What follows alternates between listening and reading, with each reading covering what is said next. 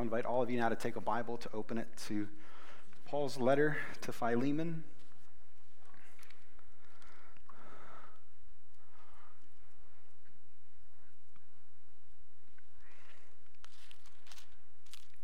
If you're using one of the Bibles provided for you, this is on page 940. And we'll read this short letter in its entirety. Paul, a prisoner for Christ Jesus, and Timothy, our brother, to Philemon, our beloved fellow worker, and Apphia, our sister, and Archippus, our fellow soldier, and the church in your house. Grace to you and peace from God our Father and the Lord Jesus Christ. I thank my God always when I remember you in my prayers, because I hear of your love and of the faith that you have toward the Lord Jesus and for all the saints. I pray that the sharing of your faith may become effective for the full knowledge of every good thing that is in us for the sake of Christ. For I have derived much joy and comfort from your love, my brother, because the hearts of the saints have been refreshed through you. Accordingly, though I am bold enough in Christ to command you to do what is required, yet for love's sake I prefer to appeal to you. I, Paul, an old man, and now a prisoner also for Christ Jesus, I appeal to you for my child Onesimus, whose father I became in my imprisonment. Formerly he was useless to you, but now he is indeed useful to you and to me. I'm sending him back to you, sending my very heart.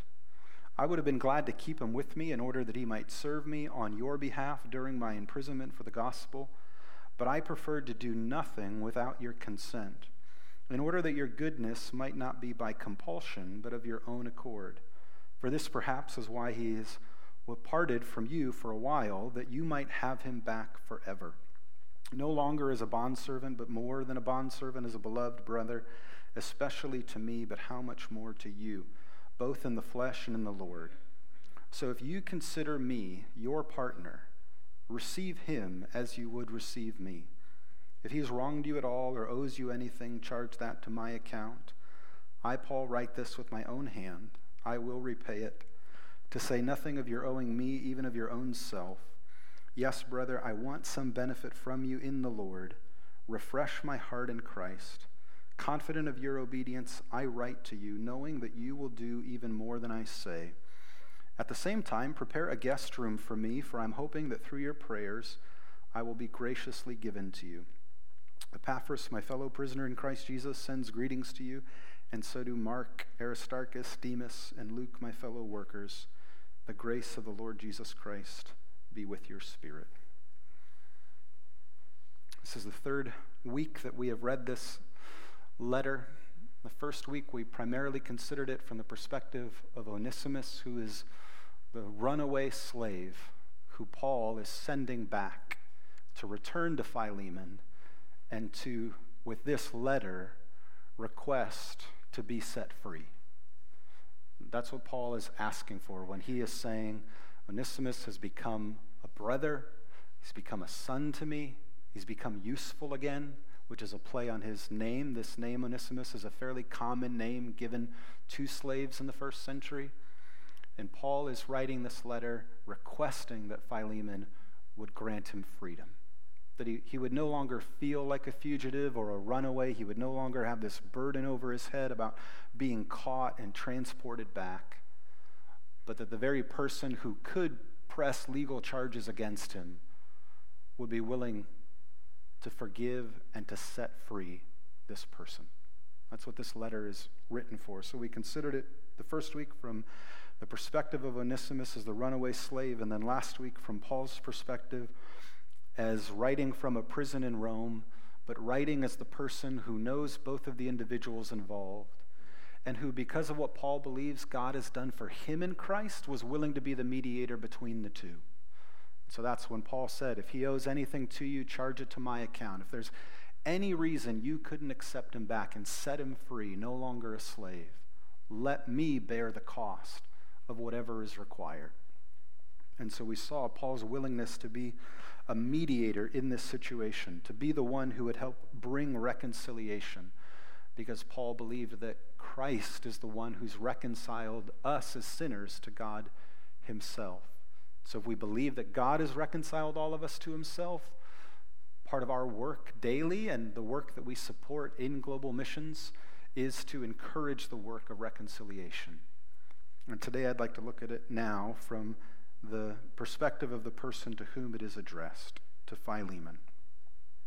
He is a partner in the work of the kingdom. That's how we're first introduced to him.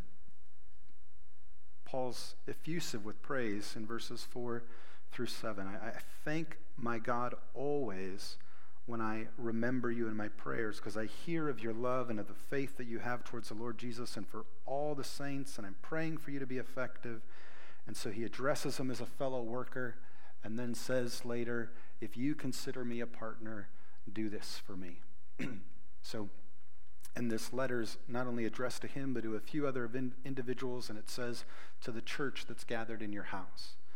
So Philemon is a fairly well-off man. He has a house that's big enough for the church to meet in, and that's where they gathered. And so not only is he well off, but he seems to be fairly generous with what he has. And so Paul can say to him, not only are you living out your faith well, but you encourage so many people through your faith. That's the kind of partner he is in the work. And Paul's been the beneficiary of that, and the entire church in this city has been the beneficiary of that. So there's a temptation when someone is a partner in the work, and they live a really good life, and they do a lot of good things, to then not want to disrupt that, and not want to bring up a subject that might be uncomfortable, or to say something that might be challenging to someone who is so helpful and instrumental to the work. And so Paul is careful in how he does it. This isn't a letter of airing dirty laundry of what's going on. This isn't a letter with a tone of a lot of accusation in it. Paul's not read a book on psychology to say, start with an encouragement and end with an encouragement and put the criticism in the middle, but that's actually exactly what he does, because he just knows people. And because this is a partner. This is someone that he can speak lots of words of affirmation about. Paul's not being superficial and making up any of this.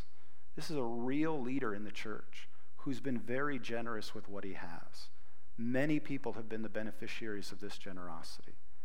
But sometimes when we're the beneficiary of someone's generosity, it blinds us to then challenge them or call them out on other areas where there is still a need for growth. Because no one has it all together. No one is perfect yet.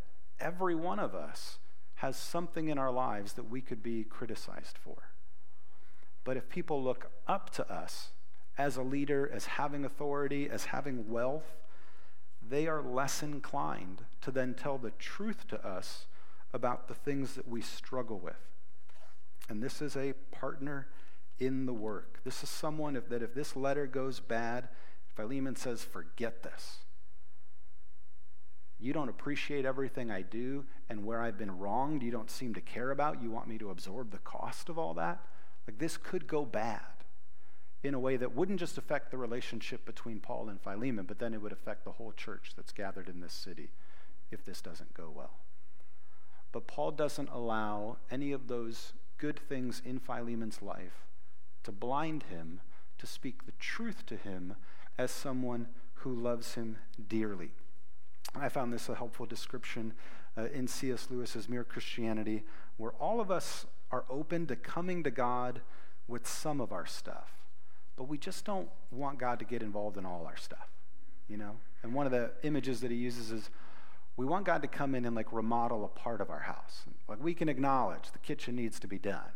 But he has this way that when you give him the key and he comes in, he's like, well, what about this? And what about this? And what about that? And he wants to actually redo the whole thing. We don't like that. We want to give him the problems that we want him to work with, and we want to leave him out of the rooms that we don't want him to be involved in. And so for C.S. Lewis, he describes this as it relates to like a toothache as a child. So when I was a child, I often had a toothache, and I knew that if I went to my mother, she'd give me something which would deaden the pain for the night and let me go to sleep. But I didn't go to my mother, at least not till the pain became very bad. The reason I didn't go was this. I did not doubt that she would give me the aspirin, but I knew she would also do something else. I knew she would take me to the dentist the next morning. I couldn't get what I wanted out of her without getting something more, which I didn't want. I wanted immediate relief from pain, but I couldn't get it without having my teeth permanently set. And I knew those dentists. I knew that they started fiddling about with all sorts of other teeth which had not yet begun to ache. They would not let sleeping dogs lie. If you gave them an inch, they took an L. And so he compares this to the becoming a Christian. He says, this is why Jesus warned people to count the cost before becoming Christians. Make no mistake, he says, if you let me, I will make you perfect. The moment you put yourself in my hands, that's what you're in for. Nothing less or other than that. You have free will, and if you choose, you can push me away. But if you don't push me away, understand that I am going to see this job through. Whatever suffering it may cost you in your earthly life, whatever inconceivable purification it may cost you after death, whatever it costs me, I will never rest, nor let you rest, until you are literally perfect. Until my Father can say without reservation that he is well pleased with you as he said he is well pleased with me, this I can do and will do, but I will not do anything less. And yet this is the other side and equally important. The helper who will in the long run be satisfied with nothing less than absolute perfection will also be delighted with the first feeble, stumbling effort you make tomorrow to do the simplest thing. And then he quotes George MacDonald to say, God is easy to please, but hard to satisfy. God is easy to please, but hard to satisfy. God genuinely rejoices when we take our first steps in faith, even though we might take 2 steps and fall over. He's the parent who's thrilled that we just took our first steps. But he wants us to take more than 2. He wants us to take 4 and then 8, and then he wants us to learn how to jog and then run. And he keeps drawing us further along. And in our growth in him, we have to consider if we are open to God entering into every area of our lives. And for Paul, it's this reality that though Philemon is a leader in the church, he's generous with what he has, he still owns slaves. And he wants to challenge him that the gospel, if he understands it rightly, will not allow him to continue to do that. And God wants to challenge him on this. Though he's a partner in the work, he's not blinded to calling out this person who he loves to do more, to let God keep working. He's a partner in the work, and he's a brother in the faith. This relationship is that they are family, and so Paul can have this difficult conversation, and Paul believes that this isn't the end. He doesn't believe this letter is going to go bad. There's risk involved, but already at the end, Paul is saying, and make room for me. Keep praying, because I'm hoping to visit you soon, because you're my brother. You've got this blind spot. There's this area where the gospel is still being lived out in your life, and you need to think through areas of repentance on your part. But you are my partner and you're my brother. So it's not, I see this in you and so I want nothing to do with you. It's, I see this in you, and because I love you, I'm going to tell you about it, and I can't wait to see you face to face so that we can talk about it together. I can't wait to come and see now this gathered house church in your home, and no one owns anyone. Paul's like, I want to see it myself. Get that guest room ready, because I believe you're going to listen to me. I believe you're going to set him free, and I want to see it myself. And so he's speaking in this language of family, of brotherly love. There's no sort of ultimatum here that if you don't do this, I want nothing to do with you. There's a relationship here that allows Paul to have this conversation with him, that Philemon is reading and processing. And Paul's reminding them, I'm saying this to you as my brother. I'm saying this to you as family. This is thick enough that we can talk about these things. Yesterday, I took my nephew. He was in Ohio for several weeks, and when he flew here from California, his mom came with him, but then after a few days, she returned home, and so they set him up on a one-way flight to fly back by himself. And so I had to take him to the airport, and he's an unaccompanied minor, now taking a flight from Cleveland to LAX. And so I got my own security badge, and so I got to see everything that an airport and an airline does when there isn't a family member who is there taking the journey with a person, to make sure I was who I said I was and to make sure he got where he was going. And so he had a bracelet on his arm that had to be scanned. And I tried at the check-in counter. I was like, can I upgrade him to first class and you charge the credit card that booked this flight? I'm like, can I authorize that and charge my brother first class? And they wouldn't let me. I was like, come on, you're like trusting me with everything else. Like, why can't I authorize, an upgrade for this? Kid's 12. He's about to fly. They wouldn't let me do it. So he didn't get an upgrade. But when I took him there, he's not too nervous, and I know he's going to do a great job. But I look over, and I happen to see someone who I grew up with, who has family here. I'm seeing Randy and Paula here, but Roger Likovic is standing there. I'm like, Roger. And I remember, Roger lives in California, and I'm like, are you on a 7:45 flight to LAX? He's like, yeah, I am.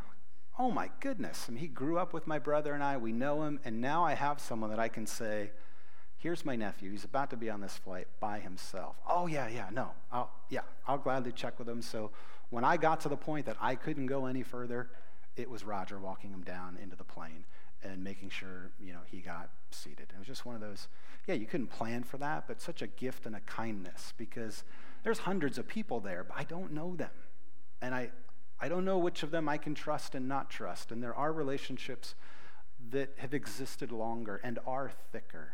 And there's an assurance that those relationships bring in moments of insecurity that are just, you can't replace it. You can't put a value on that, to know someone in that way. And in the gospel, all of us have come to accept that Christ was willing to die so that we could be brothers and sisters. So we have a completely different way of evaluating people and relationships now. If he was willing to give his life as a sacrifice so that we could be brothers and sisters, it should change how we view one another. And so for Philemon, it's Paul saying, I am a brother. God has done this. And now he's a brother in this equation. All of us are in this family. And if the God of the universe valued Onesimus so much that he died on the cross, basically, he was willing to die the death that often slaves died, criminals, fugitives, runaways, so that he could become a brother. Who are you to make him feel any less than a brother? Who are you to make him feel that somehow his life isn't as valuable as yours? Right, Philemon? That doesn't make sense. If we're brothers and you would never treat me that way, you can't treat him that way. He can't come back in the same relationship as it was before. It's just not an option in the gospel. If he loved us enough to do that for us, you have to treat him accordingly. And though you lost him for a time, you will now experience the joy of having him back forever, no longer as a bondservant, but more than that, as a beloved brother. Paul said, I've already enjoyed this relationship. Philemon, now it's yours. You can enjoy that type of relationship with him. It's what Christ died to accomplish. And so this reality gives us a new perspective on the world, that we don't look at any of our brothers or sisters in the faith or any people made in the image of God as more valuable or not, depending on their social and economic circumstances. This is why we do support missions across the globe. We do care about our families, we care about our neighborhoods, we care about our country, but we also feel compelled in the gospel that as God offered his son for the world, that we should care about the world. And so we want to help with relief work in Haiti, the poorest country in the Western Hemisphere, and help an organization that's coming alongside young mothers that are pregnant and are not sure how they're going to be able to care for their child. And next week, we have a barbecue where we seek to raise funds to say, we don't know this person directly, but we don't have to know any more than they're a person made in the image of God. There are brothers and sisters that we have who are helping them and saying to them that their life is valuable, eternally valuable. And so we support the Sobey family in Ukraine. One of the most regular ministries they do in the Ukraine is to go to nursing homes. And they meet with elderly people who don't have family who are caring for them. And just to say to them, you've gone through so much. You were once ruled by the Soviet Empire. Things have changed politically. They're now in this in-between off again battle and war between Russia and Ukraine, and they're just wondering, what is there left in life for them? And there's this family that's able to come to them and say, you know, the God who made you, he loves you. And his value in your life isn't how many years you have left. It isn't how many things you still have. But he actually sent his son in the world to die for you so that you could become a brother and sister in the faith. And so we support a school in Serbia that reaches out to youth who are in a country of a 30 to 40% unemployment rate, that most of them are in high school or in college and have almost no prospects of employment afterwards in any of the things that they are giving their minds to study. And they're wondering, where's the purpose? Where's the hope? And we support a school that encourages them that there is a grand purpose beyond our individual purposes that they have. But again, to say the value of our lives and the value of the mission comes from our conviction that God loves us in this radical and unconditional way. And then lastly, we see that not only is Philemon a partner in the work, a brother in the faith, but he is a leader in the church. And one of the reasons we see his ongoing leadership in the church is simply because we still have this letter. We have this letter now to read publicly because when he received it personally and it was calling him out for his sin, he listened. He repented. He didn't rip it up and throw it away and said, I want to make sure no one else reads this because I just want to keep living life the way I want to live it. We would not have this letter. There's no copy machines then. There's no scan and email, and this can spread like wildfire. This is on animal skin or parchment paper, something given to him, and if he doesn't preserve it and doesn't pass it on and say, yeah, we're going to read this, we don't have it today. So the fact that we have it is this willingness on his part as a leader in the church to allow everyone else to see how he's being called out, how he's being criticized and questioned, saying, yeah, I'm going to listen. This former slave who's run away from me is a brother who deserves to be set free. And Paul's using the logic on it. Paul's saying, I could make you do this, but I don't want to make you do it, right? It's better if you choose to do it. It's better if out of your freedom you do it. And the very logic Paul is using is, right, isn't life better when you're free to do what you want to do? And that's what I'm asking you to do for Onesimus. Set him free. And in setting him free, you set yourself free. You set yourself free from looking at people the way your culture and society and the world around you has you look at them. Now you're free to see them as brothers and sisters in Christ. And now you're free to actually lead in the way that God wants people to lead in his church. This is what we're all called to do as Christians. So when you see a leader in the church, don't think owner of the big house who can have everyone or the pastor of the congregation. All of us, as now the body of Christ, are to be leaders in the church, in the world, in this kind of a way. We accept that our potential and power and authority, whatever we've been given, is not meant for us to serve our needs, but it is our opportunity to lift up someone who doesn't have the same opportunities that we do, who doesn't have the same experience, the same access to justice, the same opportunities for employment. And we say, God, with everything that you've given me, how could I help bring them up? Let's pray. Heavenly Father, we thank you for the truth of your word, that in this very brief letter, we see the implications of the gospel for relationships, for churches, for communities. We thank you for Philemon's willingness to allow you to speak to every area of his life. We thank you for his willingness to preserve a letter that calls out his own sinfulness, that he could later be unashamed for people to know the ways in which he was challenged, because he was assured of your love for him, your grace in his life, that he did experience the goodness of having someone who was lost back as a brother forever. So we pray that you would help us to do that. Thank you for all the work that you've already done in our lives, but Father, we ask you not to stop. Keep working on us. Keep showing us the areas of our life that need to be brought into conformity with you. Do not settle until your work is done. And so as we sing this song and ask you to continue to be our vision, continue to draw us into greater likeness of your Son. In Jesus' name we pray. Amen.